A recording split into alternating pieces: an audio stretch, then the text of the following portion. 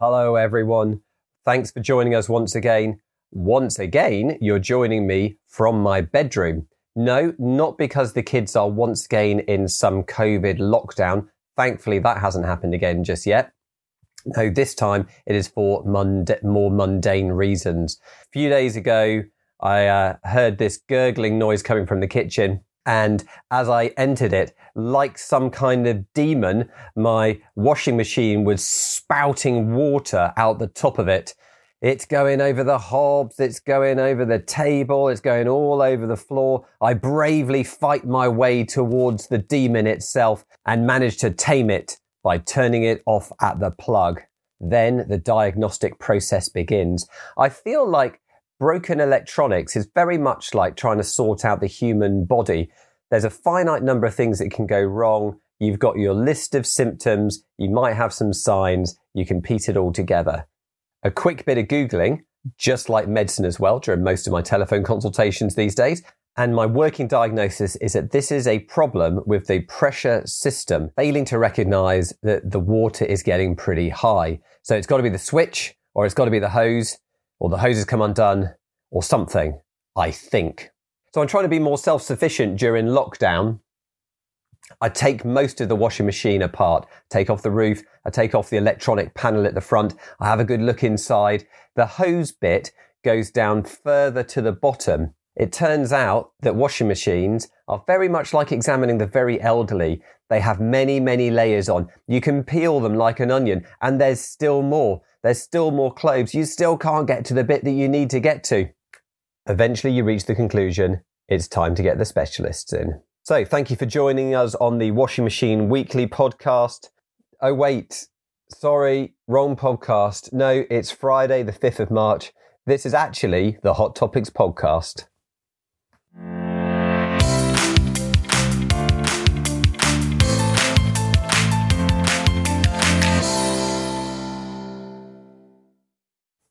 Thank you for joining us once again on the Hot Topics podcast. My name is Neil Tucker, but you probably know that by now. While I remember, quick plug for the new Hot Topics course. So that's starting tomorrow. So Saturday the 6th of March. Simon Curtis is presenting along with Sarah Davies, and I'm the wingman. So it's going to be the three of us having a little party on a Saturday.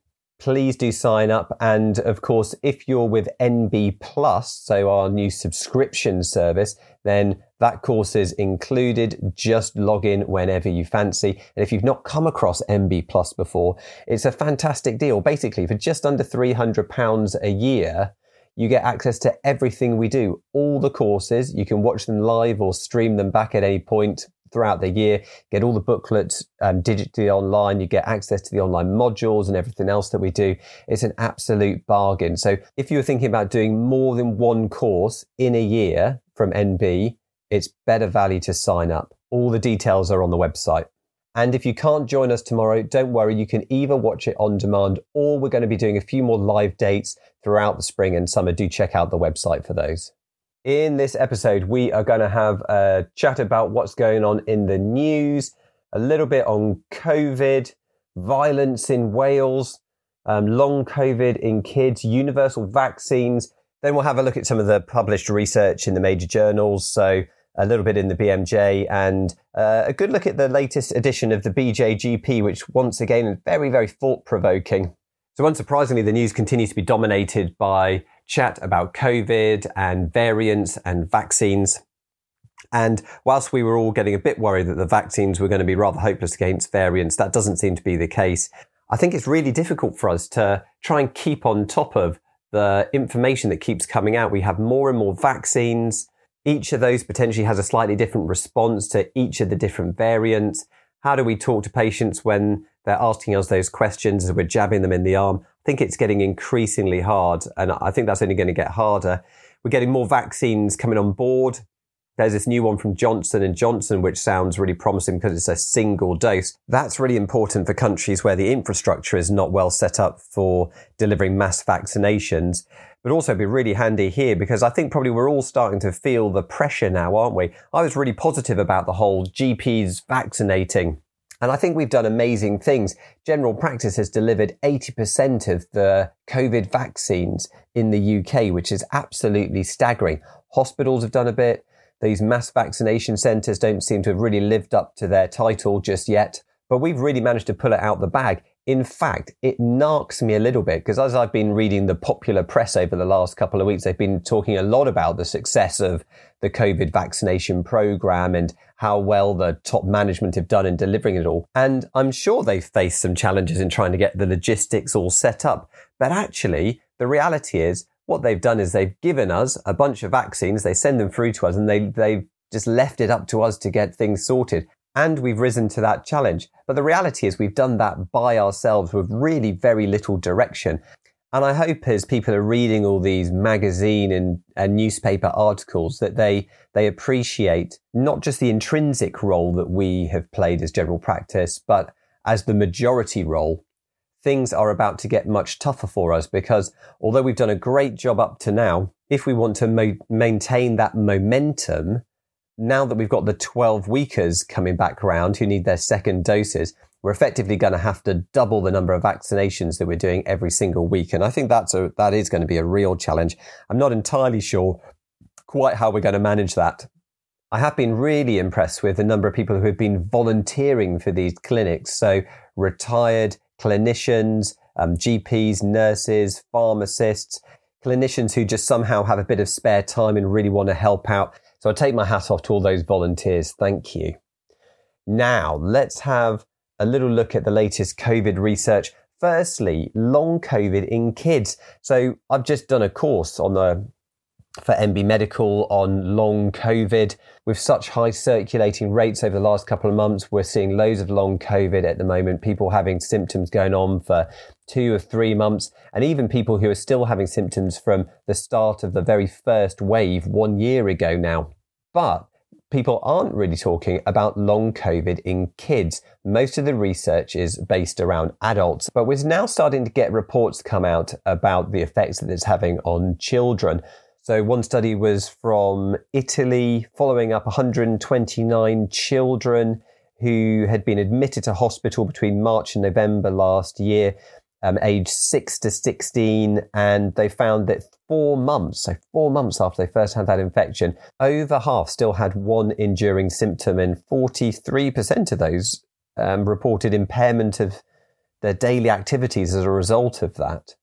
Now, one presumes by virtue of the fact they were in hospital, they were at the more severe end of the spectrum of COVID for kids.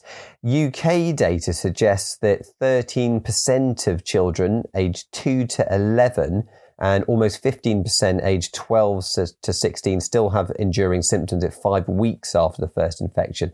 And that's data pulled from 500,000 children throughout the UK who have tested positive since March 2020. We tend to think that kids don't really get COVID very much. But of course, if any of you have got teenagers, secondary school age children, then you'll know that that's absolutely not the case. It was rife in schools until not that long ago. None of this research really tells us what to do with these children and how best to help. But I think we can go back to basic principles. And the most important thing is just to acknowledge to those children and their parents that, yes, this is a problem in kids. They do get long COVID. Their symptoms can keep going on for many, many weeks or many months. And our role is to help support them and obviously keep an open mind in case there could be some other underlying cause for their symptoms. Now, the next piece of COVID research was published in JAMA just a couple of days ago, and this was the association between COVID-19 lockdown measures and emergency department visits for violence-related injuries in Cardiff, Wales. And I include this not because I think it's a particularly groundbreaking piece of research. I mostly include it because it's from the UK and it reminds me of a stag do I went on about 15 years ago. So I was best man to one of my best mates. We decided that we'd go to the Welsh countryside for a long weekend. We started that, however, in Cardiff overnight. We went out for a few drinks and I just remember the absolute carnage. We were walking down one of the main streets. I can't remember if it's Castle Street, Westgate Street. It was somewhere near a kebab place. Lots of us had turned up quite late, so we were relatively sober, even at about 1 a.m. in the morning. But it was a scene of devastation. There were people fighting all over the place. There were people lying around in their own sick. There were people trying to have sex. There were people just pissing in the street. And I think maybe I must have been living a fairly sheltered life up to that point, because I suspect this is maybe just being repeated in every major city every weekend all over the UK. Anyway, this piece of research examined A&E attendances for violence-related injuries, excluding self-injury, from January 2019, so before the pandemic started, and then comparing this to during the first lockdown. And perhaps unsurprisingly, the numbers went down from 28 per week to 16.5 per week. What can we learn from this? Well, if you lock everyone down, you don't let them go to the pubs and get really drunk, then you don't get people fighting in the streets afterwards. Obviously, this is not a long-term solution to the problem of violence. Permanent lockdown is never going to work. What we really need is for people to drink less and hug more. If anyone from public health is listening, please can you try and make that policy? The other important lesson from this is that the numbers of violent injuries outside the home were where the big gains were made. So they went down significantly, but the number of violent injuries from within the home didn't change. So it acts as a reminder just that we always need to be vigilant about the potential for domestic abuse at home. Now, the last bit on COVID to talk about is the potential for a universal vaccine.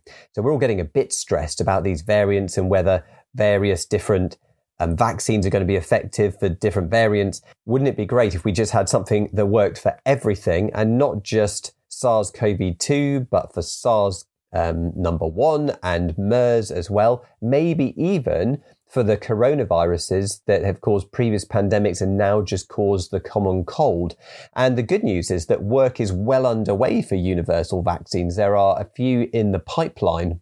There is no chance that they're going to be rolled out as fast as the current SARS-CoV-2 vaccines have been, and they do pose significantly greater challenges for scientists than being able to focus on just one virus. But I think this is a really promising idea. And wouldn't it be great if we had a vaccine that reduced the number of common colds by 1/4 every year? Sign me up. My sleeve is already rolled. Okay, let's take a little look at this month's BJGP that came through our digital letterboxes just a couple of days ago. And once again, I think this is a really, really good edition. Lots of thought-provoking articles, highly relevant to us in day-to-day practice. Lots of talk about health inequalities. It's the 50-year anniversary since Julian Tudor Hart introduced the world to the concept of the inverse care law, and the editors just pointing out that in fact in those 50 years we seem to have made absolutely no progress on health inequalities. Now, before we get too hard on ourselves, this is not really the fault of general practice. 80% of people's health determinants are things like housing, education, employment. What we do really is just tweaking around the edges.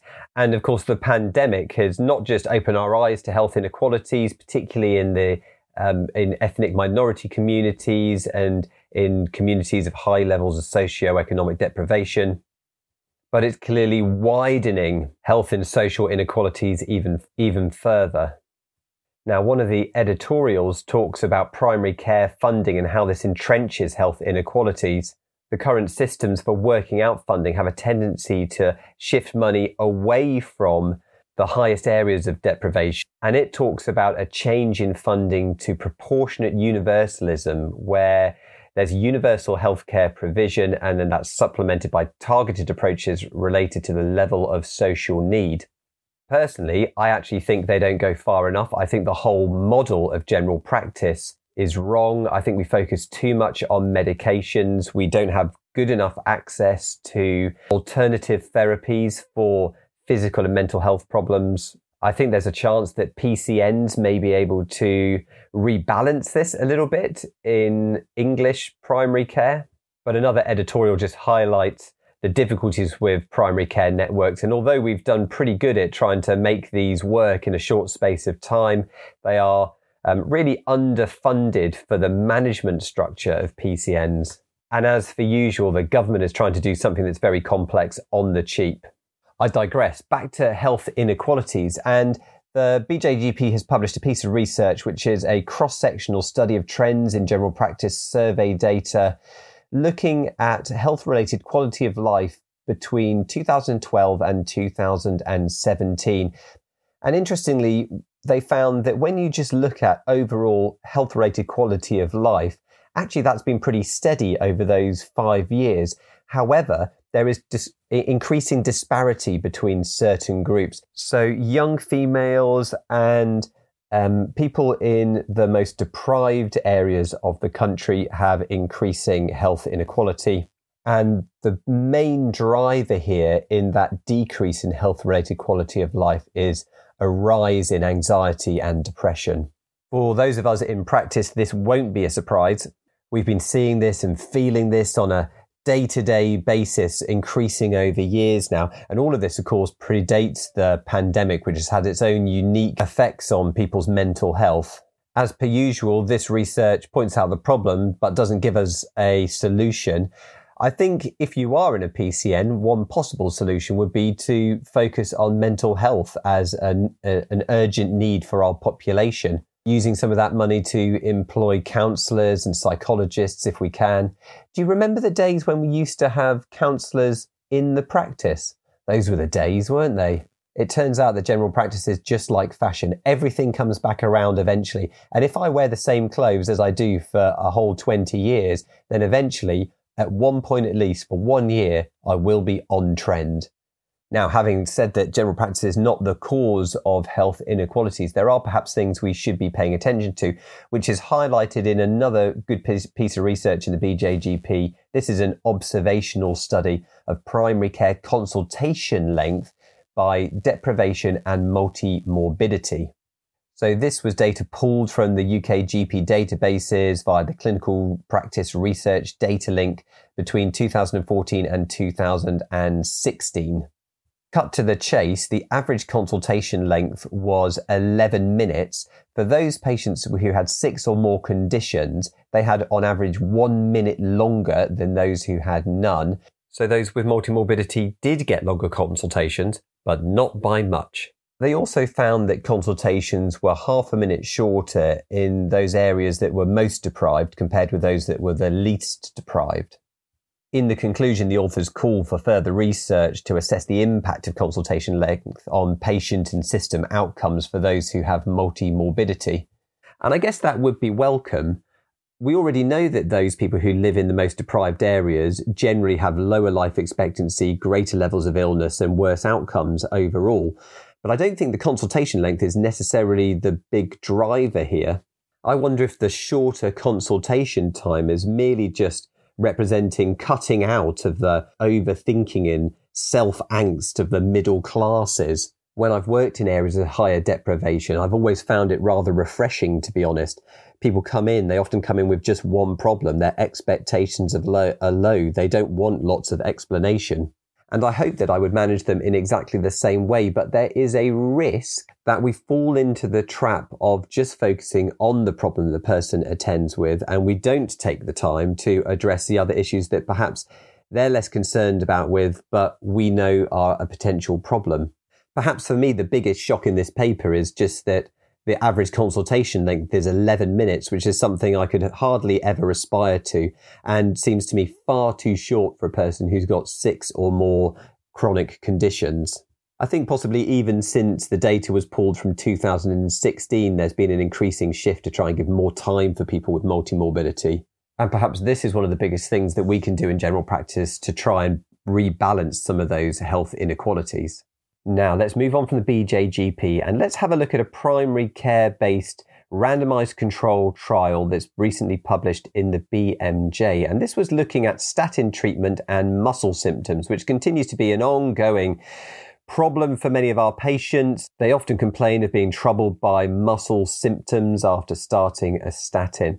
And this was 200 patients who had recently stopped or considering stopping statin therapies because of their muscle symptoms. The really neat thing about this study was that they didn't just randomize people to placebo or atorvastatin 20, although that is the treatments that they were using, but they randomized them to different sequences of 2-month blocks over the course of a year of each of those. So a patient might go on a statin for 2 months, then a placebo for 2 months, then a statin, then a statin, then a placebo, then a placebo, or one of 8 different combinations of those sequences. So patients really were kept guessing. Plus, for half the time, they were really on a statin, and for half the time, they really were on a placebo. So I think this is a really, really strong study. And the bottom line was no consistent difference either in individuals or overall for all the participants in the study of muscle symptoms, regardless of whether they were taking the statin or placebo. And interestingly, in the conclusion, the authors highlight that most people completing the trial intended to restart treatment of statins. So for those people who are really skeptical, who feel like they're really struggling, this could be a really interesting approach to try and get people back on the medications which might well help them. All I need now is a prescription pad that I can prescribe a placebo from, please. Okay, I think that's it for today. Now, the washing machine repairman has completed his work, and I'm pleased to say my top diagnosis was correct. There was a hole in the pressure hose. Now it's been replaced and I can finally start washing the kids' clothes again that have been piling up for the last week. I'm going to sit here enjoying the glow of my clinical acumen whilst trying to pretend I'm not very disappointed by my level of surgical washing machine skills. And I may well see you on the Hot Topics course tomorrow, or on demand if you're listening to this at some time other than Friday night. Maybe you had something better to do. But if you don't, then you can get in touch as well. So email hottopics@mbmedical.com. Find us on Twitter @GPHotTopics and @Dr. Neil Tucker. Find us on Facebook as well. And I'll be back in 3 weeks. Look after yourselves, people. Bye-bye.